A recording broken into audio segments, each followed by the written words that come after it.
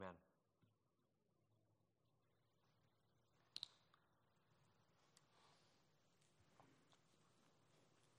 Well, today's Sunday, but as you know, tomorrow is going to be Monday morning.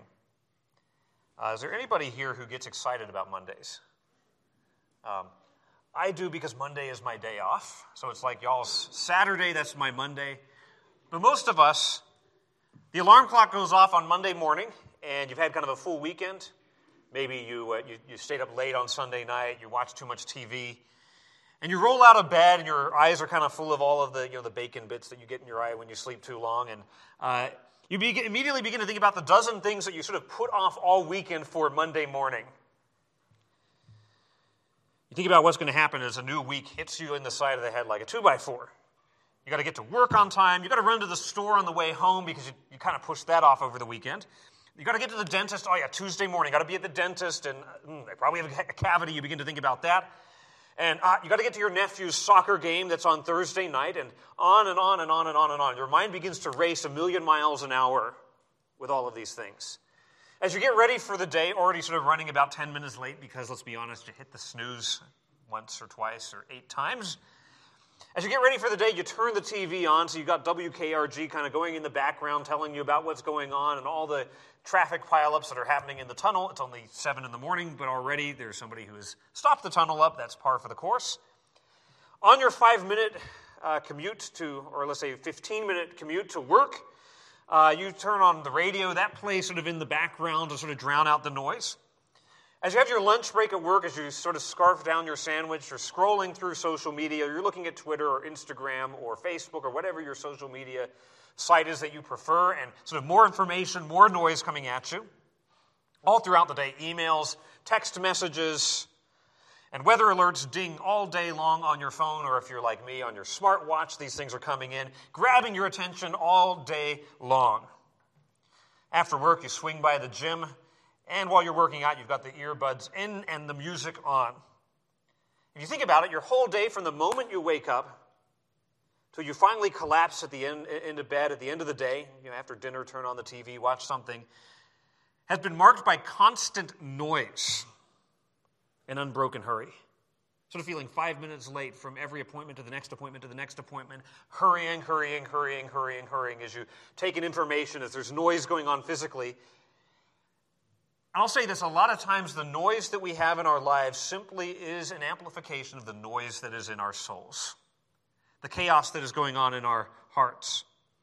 In fact, I would say oftentimes the noise that is in our hearts, the noise that is in our souls, is even louder than the noise that goes on around us. You see, even when the music stops and the earbuds get put away to charge and the TV gets turned off for the night, the noise in our souls often continues. It's kind of like that spinny merry-go-round thing at the playground that once the kids sort of fly off and it keeps on spinning, and that feels like the hamster wheel keeps on going even though the hamster has died. Your mind is going 1,000,000 miles a minute. It won't stop, and it's like chaos. It's like a screaming infant that will not calm down. And sometimes even you feel physical effects from this kind of anxiety, this kind of noise in your soul. Your breathing quickens, your heart races. You might even get to a place where you almost shut down physically with a panic attack. What I'm calling a noisy soul is sort of a spectrum of what many today will call anxiety. From just low-grade worry and hurry and noise in the souls to all the way to crippling anxiety on this sliding scale. Noisy souls are a contemporary pandemic in our world today. And to be sure, the noise level does have a dial from low-grade worry. It's like static in the background to just overwhelming panic that blares like a rock concert. But unlike the podcast or the TV show, there's not oftentimes an off switch for the worry, for the anxiety. Those worries are with you when you wake up at 2 in the morning. They're with you when you get out of bed in the morning, and they sort of trail you around like a well-behaved dog all day. There they are. There's the worries. There's the anxieties. The noisy soul can keep you awake at night when everything is quiet, and when the lights are out and when the sound is turned off. Maybe what I just described is like, man, that sounds totally like me. Were you listening in on my mind, on my heart? I think all of us at times can experience what I just described, the onslaught of anxiety, the grip of worry.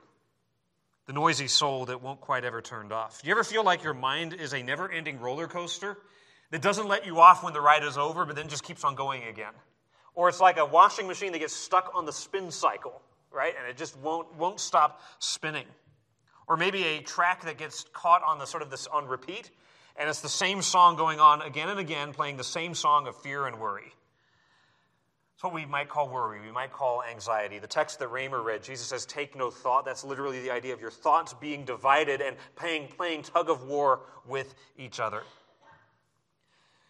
Contrast what I just described to the psalm we just read. Let me read it again. It's only 3 verses. Lord, my heart is not haughty, nor mine eyes lofty. Neither do I exercise myself in great matters or in things too high for me. Surely I have behaved and quieted myself as a child that is weaned of his mother. My soul is even as a weaned child. Let Israel hope in the Lord from henceforth and forever. I love that description in verse 2. He says, my soul is like it's been calmed.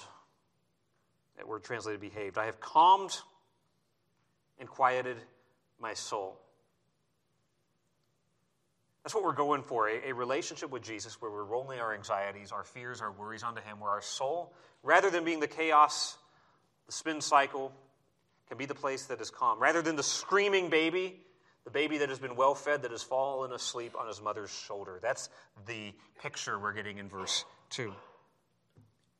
What a contrast this is with the hurry and the worry of modern life. This is a psalm that shows us a better way than just just keep up with the noise, keep up with the hurry. The psalmist here is not hurried. He is not anxious. He's not rushed. He's not worried. And maybe you think, well, this is because the psalmist here is living in an ancient agrarian society where they don't have smartphones and technology. He has it made. Maybe it's because he doesn't have problems. I have a lot of problems in my life. This guy must not. Or maybe he lived quietly in a lakeside cabin far away from the pressures of modern life. He obviously didn't have Twitter. But you notice who wrote this? It's a song of degrees by whom? David. David, you do not have to be a biblical scholar to know that David actually had a crazy life. He had a really hard life. If there's anyone that we would expect and we would even excuse being gripped by anxiety and worry, it'd be David. After all, many of us get worried and anxious just sort of managing our schedule. We're like, that's all I can cope with, right? Or managing my family or managing sort of my job. Here's a guy who is literally managing an entire kingdom. And in a world where the king was expected to make all of the big decisions, he doesn't have a bunch of sort of cabinet officers who he delegates things to. This is an absolute monarchy. Here's a guy with enormous responsibility on his shoulders. He is both the king leading the nation. He is the chief sort of executive. He's also the chief judicial officer. He's the one who leads the army into battle. Speaking of battles, surrounded by enemies on all sides. If you look at Israel's geography, on all 3 of the sides, one side there's an ocean, the other 3 sides, there's enemies who are trying to kill them at all points in time. He's got enemies like the Philistines. Earlier in his life, he had the danger from a guy named Saul. David gets anointed king, and Saul is already king. He does not like the fact that God has picked someone else, so he spends years trying to kill David. And here he is running from place to place to place, living in caves. He does not have the housing thing figured out. And all of his friends are a bunch of other people in the same place that he is. He's got would-be usurpers. You're like, well, maybe he's writing this later on once he's become king, and now he has it all together. Well, you read of the account of David's reign in 1 Samuel. Most of his reign was spent sort of fending off enemies from the outside and enemies from the inside. He gets a rebellion from his son Absalom, who turns the nation against him, then tries to kill his own dad. Like, man, I thought I had a messed up family. Try David's family. Towards the end, another guy named Adonijah tries to take over. There's Sheba's rebellion. There's all of these problems that plague his kingdom. There's pestilence. There's plagues. There's not to mention his own sin. He lived in a time when medical technology was non-existent. If you get injured in battle, well, you're probably going to die from that little wound in your flesh because there's no antibiotics, there is no painkiller, there is no anesthesia. He lived in a time when death was close and disease was rampant. Chances are life expectancy in David's time is like 25 to 30 years old. Normal for infants to die right after they're born. Normal for for moms to die in childbirth. That's the world he lived in. By comparison, our lives are smooth sailing. Livelihood was dependent on the whims of the weather. So we've had kind of a dry fall. But I don't think there's any of us today who are like, I don't know if I'm going to be able to eat because it hasn't rained in a while. David's world, if you didn't get good weather, if you had a drought, massive plague and death would ensue. In spite of all of that, David was able to face all of those problems. Let's face it, greater problems than most of us will ever encounter in our entire lives. And be able to say, I've been able to calm and quiet my heart like a child asleep on his mother. If David can do it, we can do it. He's giving us this roadmap towards peace. You're like, hey, I really want to know, what is the secret? I want to have that kind of peace, that kind of rest and calm in my heart. Not the chaos and the hurry and always running, and never quite being able to stay caught up with everything. Sure, there's things we can get about scheduling and making lists and all of that can be useful tools. But the real issue is a heart issue.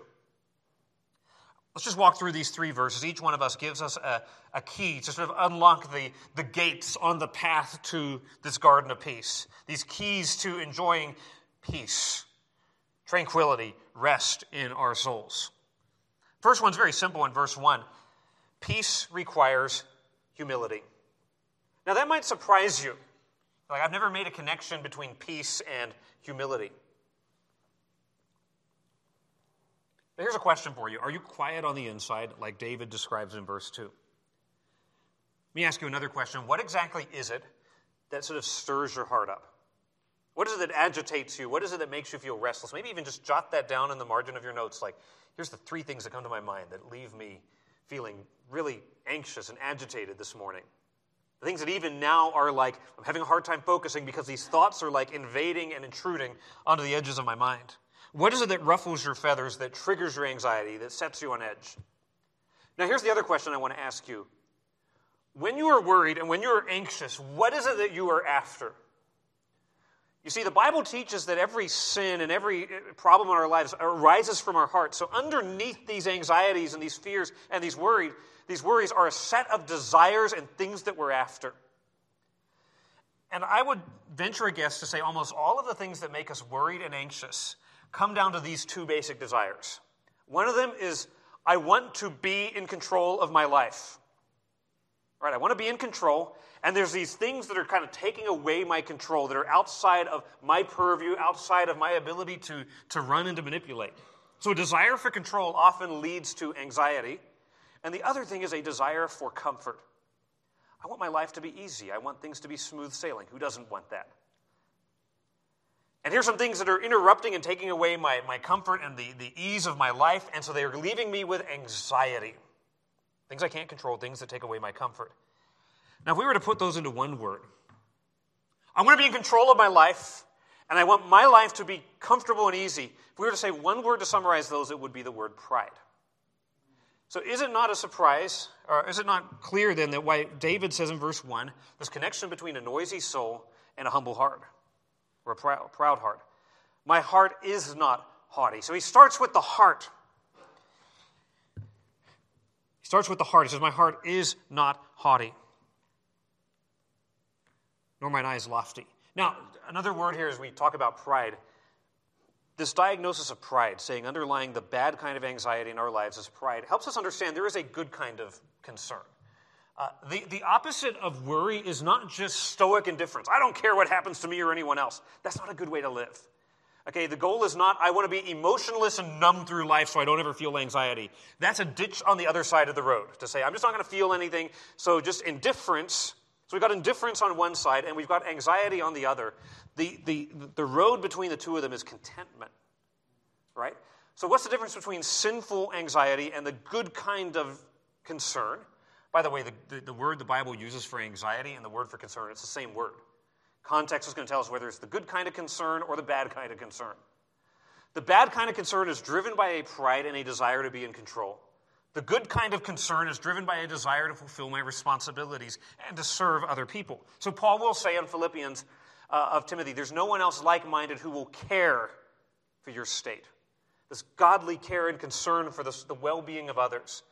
Not in a controlling and beyond the reach of what he can accomplish kind of way. It's pride that sort of cuts between bad, sinful anxiety that takes over our lives and the good kind of concern for the people and the responsibilities in our lives. Let me put it another way.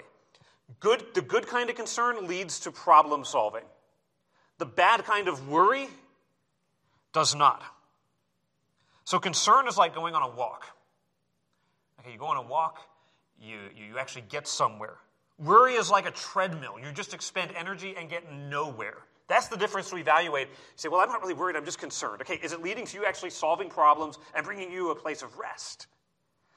Good kind of concern will bring you to a place of rest. A walk renews you, a treadmill exhausts you. Worry solves things, or concern solves things, worry does not. So back to the text. He says, my heart is not haughty, nor mine eyes lofty. So heart and eyes, inside and outside. He says there's not pride here in my heart. Now notice just that first word, Lord. He's addressing this to God. We've noted this every week in this series, that as we approach abuse, we talked about that last week, as we approach despair, the Christian biblical approach is seeing these things in relationship to God. Not just in relation to the problems, but in relation to God. So he's praying this to God. God, my heart's not haughty. The life of faith is a life of prayer. And while it's clear that David has the highest view imaginable of God's majesty and glory, he is not afraid to address him with this familiarity and this directness, to even compare himself to a weaned child in relation to God. What's the heart? The heart is the control center of the life, the motivational core of the personality. So he starts with that. And he says, my heart is not haughty. There's a genuine humility and trust. So again, anxiety and restlessness flow from an arrogant heart. A heart that says, I want to be in control and I can be in control. That will be a heart that is always unsettled. It's the kind of heart that will be anxious in social settings because it wants to be, I want to make sure I fit in, I want to make sure that I'm recognized, I want to make sure I don't look dumb, and so that we always worry, what will people think, what do people think, what do people think? That what do people think is simply pride. It's pride that leads to anxiety. It says, nor my eyes arrogant. This internal heart is expressed in the outlook. Think about the eyes. Now, it's going to be the eyes that are looking down on other people about, I am so much better than other people. That also leads to all kinds of anxiety. Because if I've got my place at the top of the pyramid, what am I worried about? Other people getting to a higher pyramid or displacing me from my pyramid, right? So this arrogance of position will also lead to anxiety, will also lead to worry, will also lead to looking down on other people with disdain, but never looking at people eyeball to eyeball in love. You see, some people look at other people either as people who are beneath them, that are not worth my time, or people above me who I need to sort of lick their boots and try to attain their position. Love looks at people as individuals made in the image of God. It says, my eyes are not arrogant. I don't look at people and situations with pride. He goes on, neither, okay, looking back in verse 1, again, I hope you have your Bibles open to see what I'm saying here from the text, not making stuff up. This is God's inspired word. Neither do I exercise myself in great matters. I don't walk or live in great matters or in things too high for me. He's like, I stay sort of in my lane, in my place. I don't walk in great things. Now, this is a stunning thing for one of the greatest leaders in world history to say. David's probably the greatest man in 1000 BC. His son Solomon's going to rule a great empire.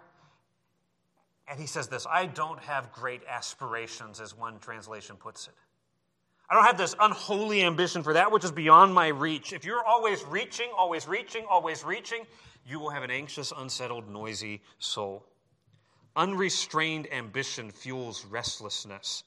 This idea that I need a bigger house and a newer car and a better job and more recognition and more this. If you ask yourself this question, what is it that I really want and need in life? And the answer is more fill in the blank. Chances are the lack of the more fill in the blank is what is fueling your anxiety and your worry. And there's a lack of contentment and resting in God. And in fact, that thing that you are after, you thing I say, I need this to have contentment, is your idol. That is the God that you are functionally worshiping. In our culture, we are taught to nurture our ambition. Follow your dreams. Be the best you can be. Settle for nothing less than complete autonomy and fulfillment. You can be whatever you want. is the message of our culture. We find the alluring promise that security and happiness is found in more friends, more money, more time, more learning, more achievement, more acceptance, more coffee, more stuff, more followers, and so on. We believe that promise, and we wonder why we are living in an anxious age. Unbridled ambition. No surprise that we live in an anxious age when we feed the monster of ambition. Verse 1, the last clause here. So I'm not too ambitious, great matters, or in things too high for me. This word too high is the things that are too wonderful, that are beyond my ability to comprehend. Something to be surpassing or extraordinary. Now here's the deal. These two terms, things too great and things too wonderful, these terms put together in the Hebrew show up in several places.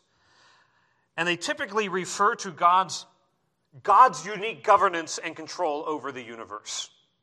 Okay, so when he says things too great and things too wonderful, ultimately what he is saying is things that belong rightly in God's hands. That is control. One of the most wonderful teachings in the Bible is the teaching of the sovereignty of God. That God is king over his universe, and he works all things according to the counsel of his will, and he does whatever his heart and his mind desires in heaven and earth, and there's no one who can say to him, "What are you doing?" He's a God who answers to no one. A God who runs the universe, a God who sees to it that the earth spins on its axis, that gravity always attracts one mass to a larger mass. He's the one who rules all of the creation in any moment. He's the one who holds all the atoms together. He's the one who makes the sun rise and the sun set. He's the one who causes the water vapors rising to cause the air to condense and rain to fall. He's the one who does all of those things. He's the one who makes the grass grow and keeps our hearts beating and the blood flowing and the oxygenation circulating through our body. He does all of that. Here's where our problem is when we try to be God. The bottom of our anxiety is the lie in the Garden of Eden. Eat this fruit and you will be like God. You can be in control of your life. You can sort of plan for every eventuality. You can foresee every problem coming down the road, and you can plan for it and have a contingency for it. And that's what fuels our anxiety, this notion that I can be in control.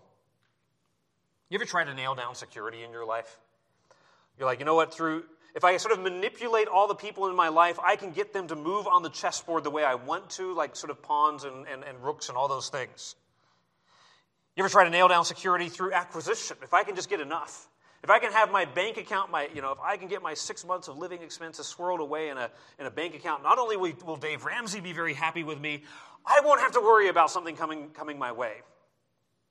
Or if I have just enough insurance and enough in my 401k and enough coming in, then I'll have security. I'm all for saving, okay? Don't hear me as saying spend all your money and be reckless.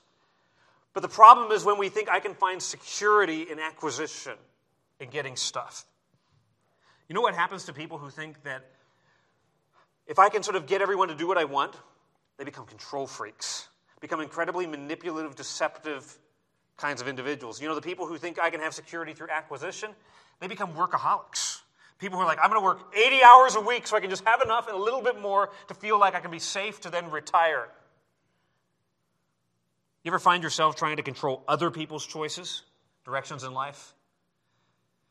A lot of times where that leaves you is feeling pretty frustrated because people are tough to control. It leaves you suspicious where you're always doubting what's everyone else's motives. Why are they trying to undermine my security in life? It leaves you manipulative and angry. What happens when you try to control your health in such a way to say, I don't ever want to get sick? Because ultimately when we're afraid of getting sick because we know we're going to die one day. What does that do? What happens when you try to guarantee you'll never experience pain or any kind of loss? Well, you become consumed with anxiety. You become obsessed with controlling your circumstances. What happens when you think my security will be found in guaranteeing that everybody will like me and accept me and celebrate me and so on? Well, you become incredibly socially anxious because I'm trying to control how everyone else will respond to me. You become either an actor trying to play to the audience, or you just become an incredibly sort of blunt, I'm just going to be me, and you don't care about what anyone thinks. My point here, I'm not trying to get things too high for me, trying to control and manipulate and run my life and control my life in a way that God never ordained me to be able to do. You see, even the great King David knew there were some things that were beyond his ability to control. This is kind of crazy. Someone who's a great ruler is like, you know what, I'm not trying to control things that are God's to control. I know my limits, and I humbly accept them before God. So the point of this verse is pretty simple. Achievement and ambition will never provide contented calm, but will only fuel anxious worry. Achievement, ambition, arrogance, pride, presumption, none of these things. So you say, I could never without, or if only I had more. Those are the lies that fuel anxiety's fire. So listen, a fire only works if there's wood being put on it. The wood that must be thrown on the fire of anxiety are lies. The lies that say, I can be in control, and if only I have X, I'll be happy. Powlison compares pride as a ladder that goes to nowhere. You ever try to climb a ladder that's not leaning against something? And you're like, no, that sounds like a really dumb thing to do. Well, that's something when I worked construction with some other sort of knuckleheaded college students, we would take a ladder and we would stand it up and be like, as fast as you can, see how high you can get up the ladder before it tips over. That's what trying to use pride is, trying to follow the path of pride to get to security, that's what it's like. It's trying to climb a stairway made out of sand. Hopefully you can see from David's argument here that peace requires humility. Maybe there's anxiety in your heart that you need to confess to God as sin because being driven by pride. Now, that's a kind of countercultural thing to say because the common idea is anxiety is a sickness over which you have no control. The Bible presents anxiety as a sin for which I'm responsible. Now, it does become a habit, and there begin to be physical, sort of habitual dimensions to it. But this anxiety driven by pride is sin that we need to confess to God. Now, here's a second statement. Peace not only requires humility, it requires contentment. Which I guess that's almost tautology to say peace requires peace. That's what contentment is, peace, contentment. They're sort of synonymous.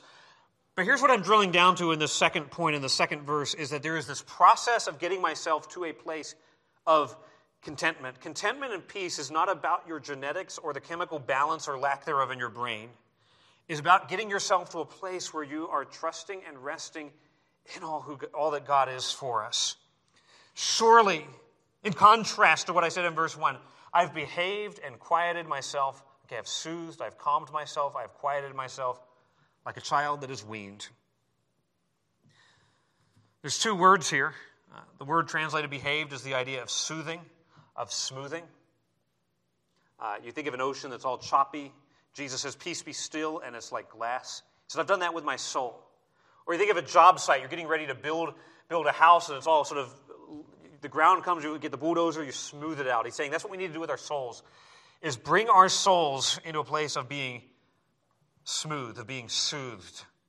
I've stilled my soul. The second verb here is the word quieted, is to grow silent and to grow still. We talk about noise, all the noise makers in our heart, and you pull the plug on those. The noisy and the chaotic soul is brought to a place here of calm silence. One of the things about pride likes to speak. Humility is willing to listen. So you're only going to grow silent before God when you're humble before God. Pride is noisy. Humility is calm and quiet. Now, I like how this is rendered. I have behaved and quieted myself. Like I have taken my soul by the lapels, so to speak, and been like, listen here, soul. Be still before God. We get an example of this in Psalm 42, where the psalmist will say, why art thou cast down within me, O my soul? Hope thou in God. He starts preaching to himself. He starts taking control of his soul and saying, here's what's true. A lot of us have sort of believed the idea that whatever we feel or whatever our bodies are telling us, we must do. No. We obey God's truth even when our feelings and our minds are trying to go another direction. Multiple verses talk about taking stock of ourselves, speaking truth to our troubled hearts. We're talking about seizing God's promises and laying hold of who He is. Now, this is not simply a matter of willpower, but this is rather an act of taking God at his word and in faith saying, I'm going to trust your promises even for what's in front of me. What does this process look like of calming our hearts? Go over with me to the book of Philippians chapter 4. This is sort of the classic text about anxiety and worry. Philippians chapter 4. Passage that uses the word anxiety, a passage that uses peace a couple of times. Beginning in verse 5. Philippians 4, verse 5. Let your moderation be known unto all men. The Lord is at hand. Be careful, be anxious. That's the Greek word there. Be anxious for nothing, but in everything by prayer and supplication with thanksgiving, let your requests be made known unto God. And that let your requests be made known unto God, that's an imperative. Your requests must be made known to God. That's a command. And here's the result. And the peace of God. That's what we're talking about. Peace, contentment, rest, which passes all understanding, shall keep your hearts, shall guard your hearts and your minds through Christ Jesus. So this peace that walls around your heart, that protects it from the invasion of worry, anxiety. Finally, brethren, whatsoever things are true, whatsoever things are honest, whatsoever things are just, whatsoever things are pure, whatsoever things are lovely, whatsoever things are of a good report, if there be any virtue, if there be any praise, think on these things. Those things which ye have both learned and received and heard and seen in me, do, and the God of peace shall be with you. So notice we get sort of these couplets. Take your worries to God, and God's peace will guard you. And then think right and do right, and the God of peace shall be with you. Sort of two different ways of saying the same thing. How is it we go about getting our hearts stilled and calmed? Okay, we're getting a process that's laid out here in Philippians 4. Pretty simply, if you want to still your heart before God, you pray right. You take all the needs, all the anxieties, all the worries, and you take them to God. I know it's like a really simple point, and some people are like, that's so cliche, that's so sort of Hallmark card, just pray about your problems. But are you doing that? I mean, it's a fair question. Are you doing that? Are you taking your anxieties, your worries to God, listing them out, being like, what is it that I'm actually agitated about, and then taking it to God? I'm not just talking about an amorphous, sort of vague, God, I feel kind of worried. Specify it. Write them down. And here's the thing, by the way. If you write down the things that are causing you anxiety and worry, you will realize that that list is finite, right? Because sometimes we feel like, I'm just overwhelmed. Everything is terrible and awful. Well, okay, start to quantify. What is it that is bringing agitation and fear to me? You list it out. You realize, okay, there's 23 things on that list. Chances are there's probably more like 2 or 3. I'm going to take those to God. Pray those to God. I know that he is near. I'm going to take it to God. By the way, notice that it's prayer and thanksgiving, prayer and supplication with thanksgiving. When you are overcome by anxiety, are you ever a thankful person? Here's the reality. Anxious people are rarely thankful people, and thankful people are rarely anxious people. Thanksgiving has a way of driving anxiety sort of out of the house. So like, we're going to get this out. We're going to chase this out. Thanksgiving is a great tool, a great weapon in our arsenal to go to war against the intrusions of anxiety.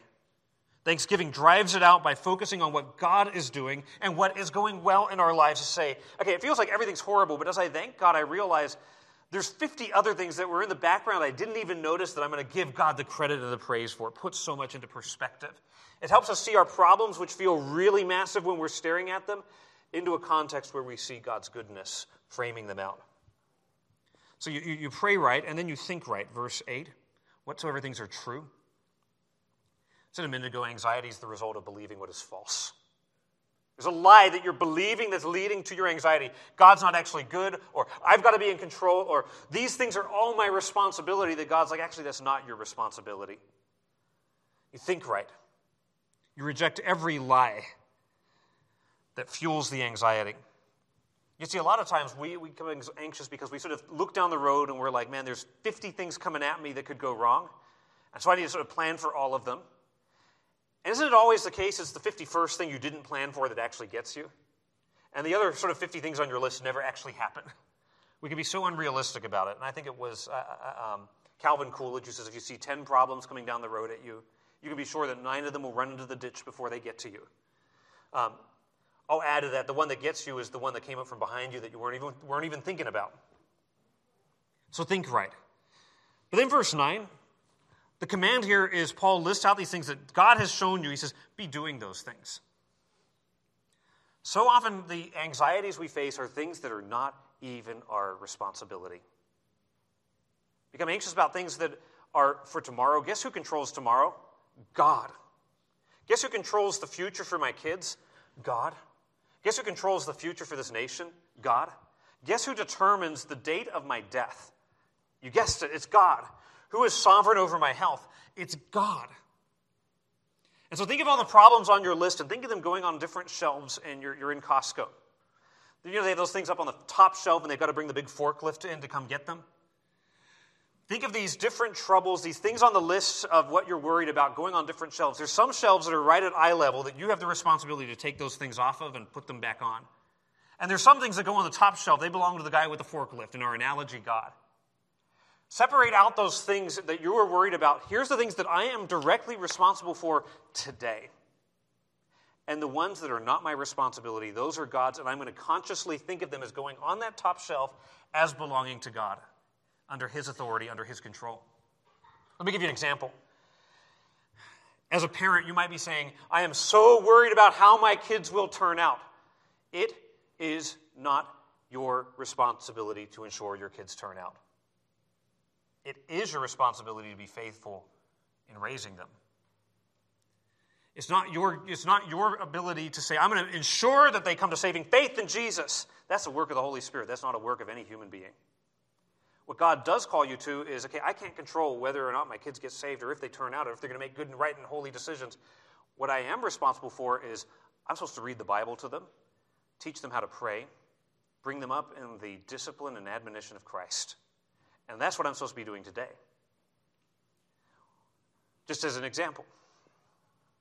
You might say, well, I want to live a long life and I want to make sure I don't die and all these sort of things. That goes on the top shelf. That's God's control. But what is on the shelf right in front of me is, well, I can choose what I'm going to eat today. I'm going to choose whether or not I go for a walk this morning. There's things that are within my control and those things that are God's will that I am supposed to be doing right now. Let me say something that maybe is going to sound a little too direct. You're like, I'm overcome with anxiety, and I don't know if I can go to church today because I have so much anxiety. I don't know if I can sort of do the dishes today because I have so much anxiety.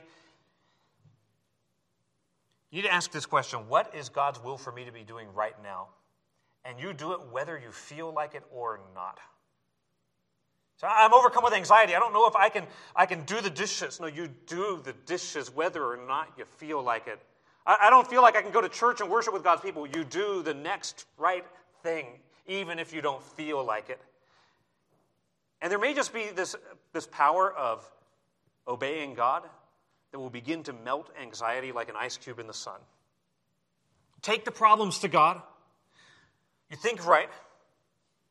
And you take up the responsibility God has given for you to do. And I think that will lead us to that place, as Psalm 131 says, I have calmed my heart. I have stilled my soul before God. So back to Psalm 131. I love the word picture here. He's like a baby that has been fed. Those of you who've ever had infants, you know, like when they're hungry, they let you know all about it. When the baby is unfed, when the baby is noisy, when the baby is agitated, it's chaos and it's noise. It's what a metaphor for an anxious heart. But then the baby gets fed, and if things are going really well, the baby falls asleep in mom's arms. And just right there. There's nothing quite like having a baby fall asleep in your arms. And he now clings to mommy, not because he's hungry, but because he likes being with mommy. The psalmist is saying that's where our souls, our hearts need to get with God. No longer I'm agitated and God, I need this and I need that. And then we find ourselves satisfied with God and we rest in His arms because we love being close to God. What a picture. That's a picture of the quiet soul, one that has been satisfied and one that is at rest. Notice this comes at the end of a process. This is not here's the silver bullet and you will no longer have anxiety. It's a process that you might have to do every day and multiple times a day of take the needs to God in prayer, drive out the lies with truth, find out what's my responsibility and do it, and then rest in God, this place of contentment. Again, the goal is not an emotionless life where we experience no kind of uncertainty. No, that would be colorless and bland. We're not going after numb indifference, but decided contentment of saying, I'm going to rest in God, even though the things may still be going on out there that would threaten to steal my peace. But a third, final key here, peace requires hope. So it requires humility, requires this process of becoming content in God, this sort of, we double click here, we go over to Philippians 4, but finally it requires hope. The psalmist turns from speaking sort of personally to speaking corporately. Let Israel hope in the Lord from henceforth and forever. So he's speaking to Israel, to all of God's people. This is not just something for a few people who are like, here I am over here, I've got anxiety, and I feel like sort of a person, a pariah on the outskirts. No, this is all of us. We all need this message of hoping in God. He goes from the individual to the community. He says, wait, hope. This is the same word, by the way, we saw back in 1:30. Like wait, for like someone waiting for the sunrise. It's a faith-filled anticipation of a yet unfulfilled promise. It's active anticipation that, God, I'm ready, I'm waiting for you. You're going to come through. Now notice the object of it. Let Israel hope in Yahweh. Let Israel hope in the Lord, the one who is the I am, the one who is all-satisfying, the God who is supremely glorious and infinitely good. Trust in that God. Trust in His character. Trust in His promises. Rest in His presence. He will fulfill. You see, peace will only come when we fully trust in God's plan to make all things new and to be our God. Remember I said anxiety comes when we try to be in control? What if there's a God who is able to control all the things that we cannot control and is indeed doing so, whether or not we realize it? You see, instead of running after ambitions you'll never catch, instead of trying to run up ladders that are standing vertically in the yard, trust in the God who will never change. This is the one we know in the New Testament as Jesus of Nazareth. He's not different than the Yahweh of the Old Testament. He is Yahweh in the flesh. He is the I am. He is Jehovah. Stayed upon Jehovah, hearts are fully blessed. We're talking about Jesus, the one who said, come unto me, all ye that labor and are heavy laden, and I will give you rest. Take my yoke upon you, learn of me, for I am meek and lowly in heart, and you shall find rest for your souls. This rest begins in resting in Him for our salvation. Really, nothing that I've said this morning will be much help to you. If at the bottom of your heart, you're pursuing the one thing you ultimately will never, ever catch on your own, and that is God's forgiveness and God's favor. You'll never be able to get that on your own. You'll never achieve enough to be able to say, here's God's standard, and I have now reached it. No, all have sinned and come short of the glory of God massively. Our sin is us laboring, working, trying to achieve, trying to get God's favor, trying to get Him to sort of like us on our own terms. And sort of every other anxiety is simply an expression of that same basic reality. I need other people to approve me. I need other people to justify me. I need other people to validate me. It's simply an expression of the deeper problem of I'm not resting in God's justification, His not guilty verdict. Ultimately, rest is only going to be found when we collapse into the arms of our Savior in complete and utter faith, in complete and utter repentance for the forgiveness of our sins. You can only enjoy real rest today when the rest of your eternity is settled. It's when we have eternal rest that begins to work backwards into our today. When I know no matter what happens, my eternity is secure, my relationship with God is firm, that I can tackle everything else in my life that might change, knowing that at the bottom of it there is a bedrock that's never going to move. My relationship with God. The object of our hope is Him. See, all the things that we look for to give us security and satisfaction in life will disappear. I find all my happiness and joy in my family, and if I can keep my family close and I can keep them healthy and I can keep them present, guess what? Eventually kids will move away, parents will pass away, death, job changes will take that from us. if all of our anxiety ultimately comes from a fear of death, a fear of rejection, a fear of not having enough, then peace comes when I know that my eternal life is secure, my relationship with God is stable, and He will never leave me or forsake me. Every human life will end. Your health will eventually deteriorate, and it will be your funeral that folks will attend one day. No matter how much you exercise or diet or go to the doctor, that's the case. Every relationship will one day end. Even the best marriage will one day end. And no amount of money will ever provide security. Eventually, taxes or inflation or a stock market crash will nibble away at that. That's why the psalmist says, let Israel hope in the Lord from henceforth and forever.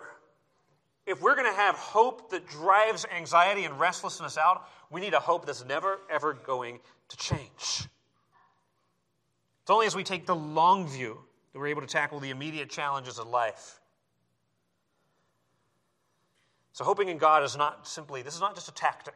This is not just a tool to be, okay, I need another tool to go against anxiety. I'm going to recite some Bible verses to make it. I'm not giving you a Band-Aid to put on a brain tumor here. This is the real solution, is a vital relationship with God, resting in Him and His goodness. You see, it's cultivating this kind of hope before anxiety attacks. It's having this kind of confidence before the problems come down the road that will prepare you for it. It's setting our confidence on God's promises, on the light of His promises that will enable us to trust when the other lights go out. What a contrast to our noisy, our hurried, our chaotic, our anxious age. What a contrast maybe to what's going on in your heart this morning. I want to urge you as we get ready to come before the Lord's table, maybe to apply what you've just learned. Maybe there's some idols in your heart, some desires in there that you're like, I've been running after these things has left me anxious and empty. Those are idols, things that take the place of God. You know what needs to happen to idols? They need to be toppled and smashed. Maybe there's places where you've been hoping in yourself rather than in God that need to be confessed. Maybe it's this running up staircases of sand, running after an addiction, trying to medicate your problems away. Confess that to God. This psalm does not merely tell us how to turn the volume down on our soul's chaos. It shows us the gospel, shows us how we ought to be living in complete dependence on the cross of Jesus rather than trying to climb our own ladders. Trust in Him now, trust in Him forever. Would you bow with me as we prepare our hearts to come to the Lord's table together?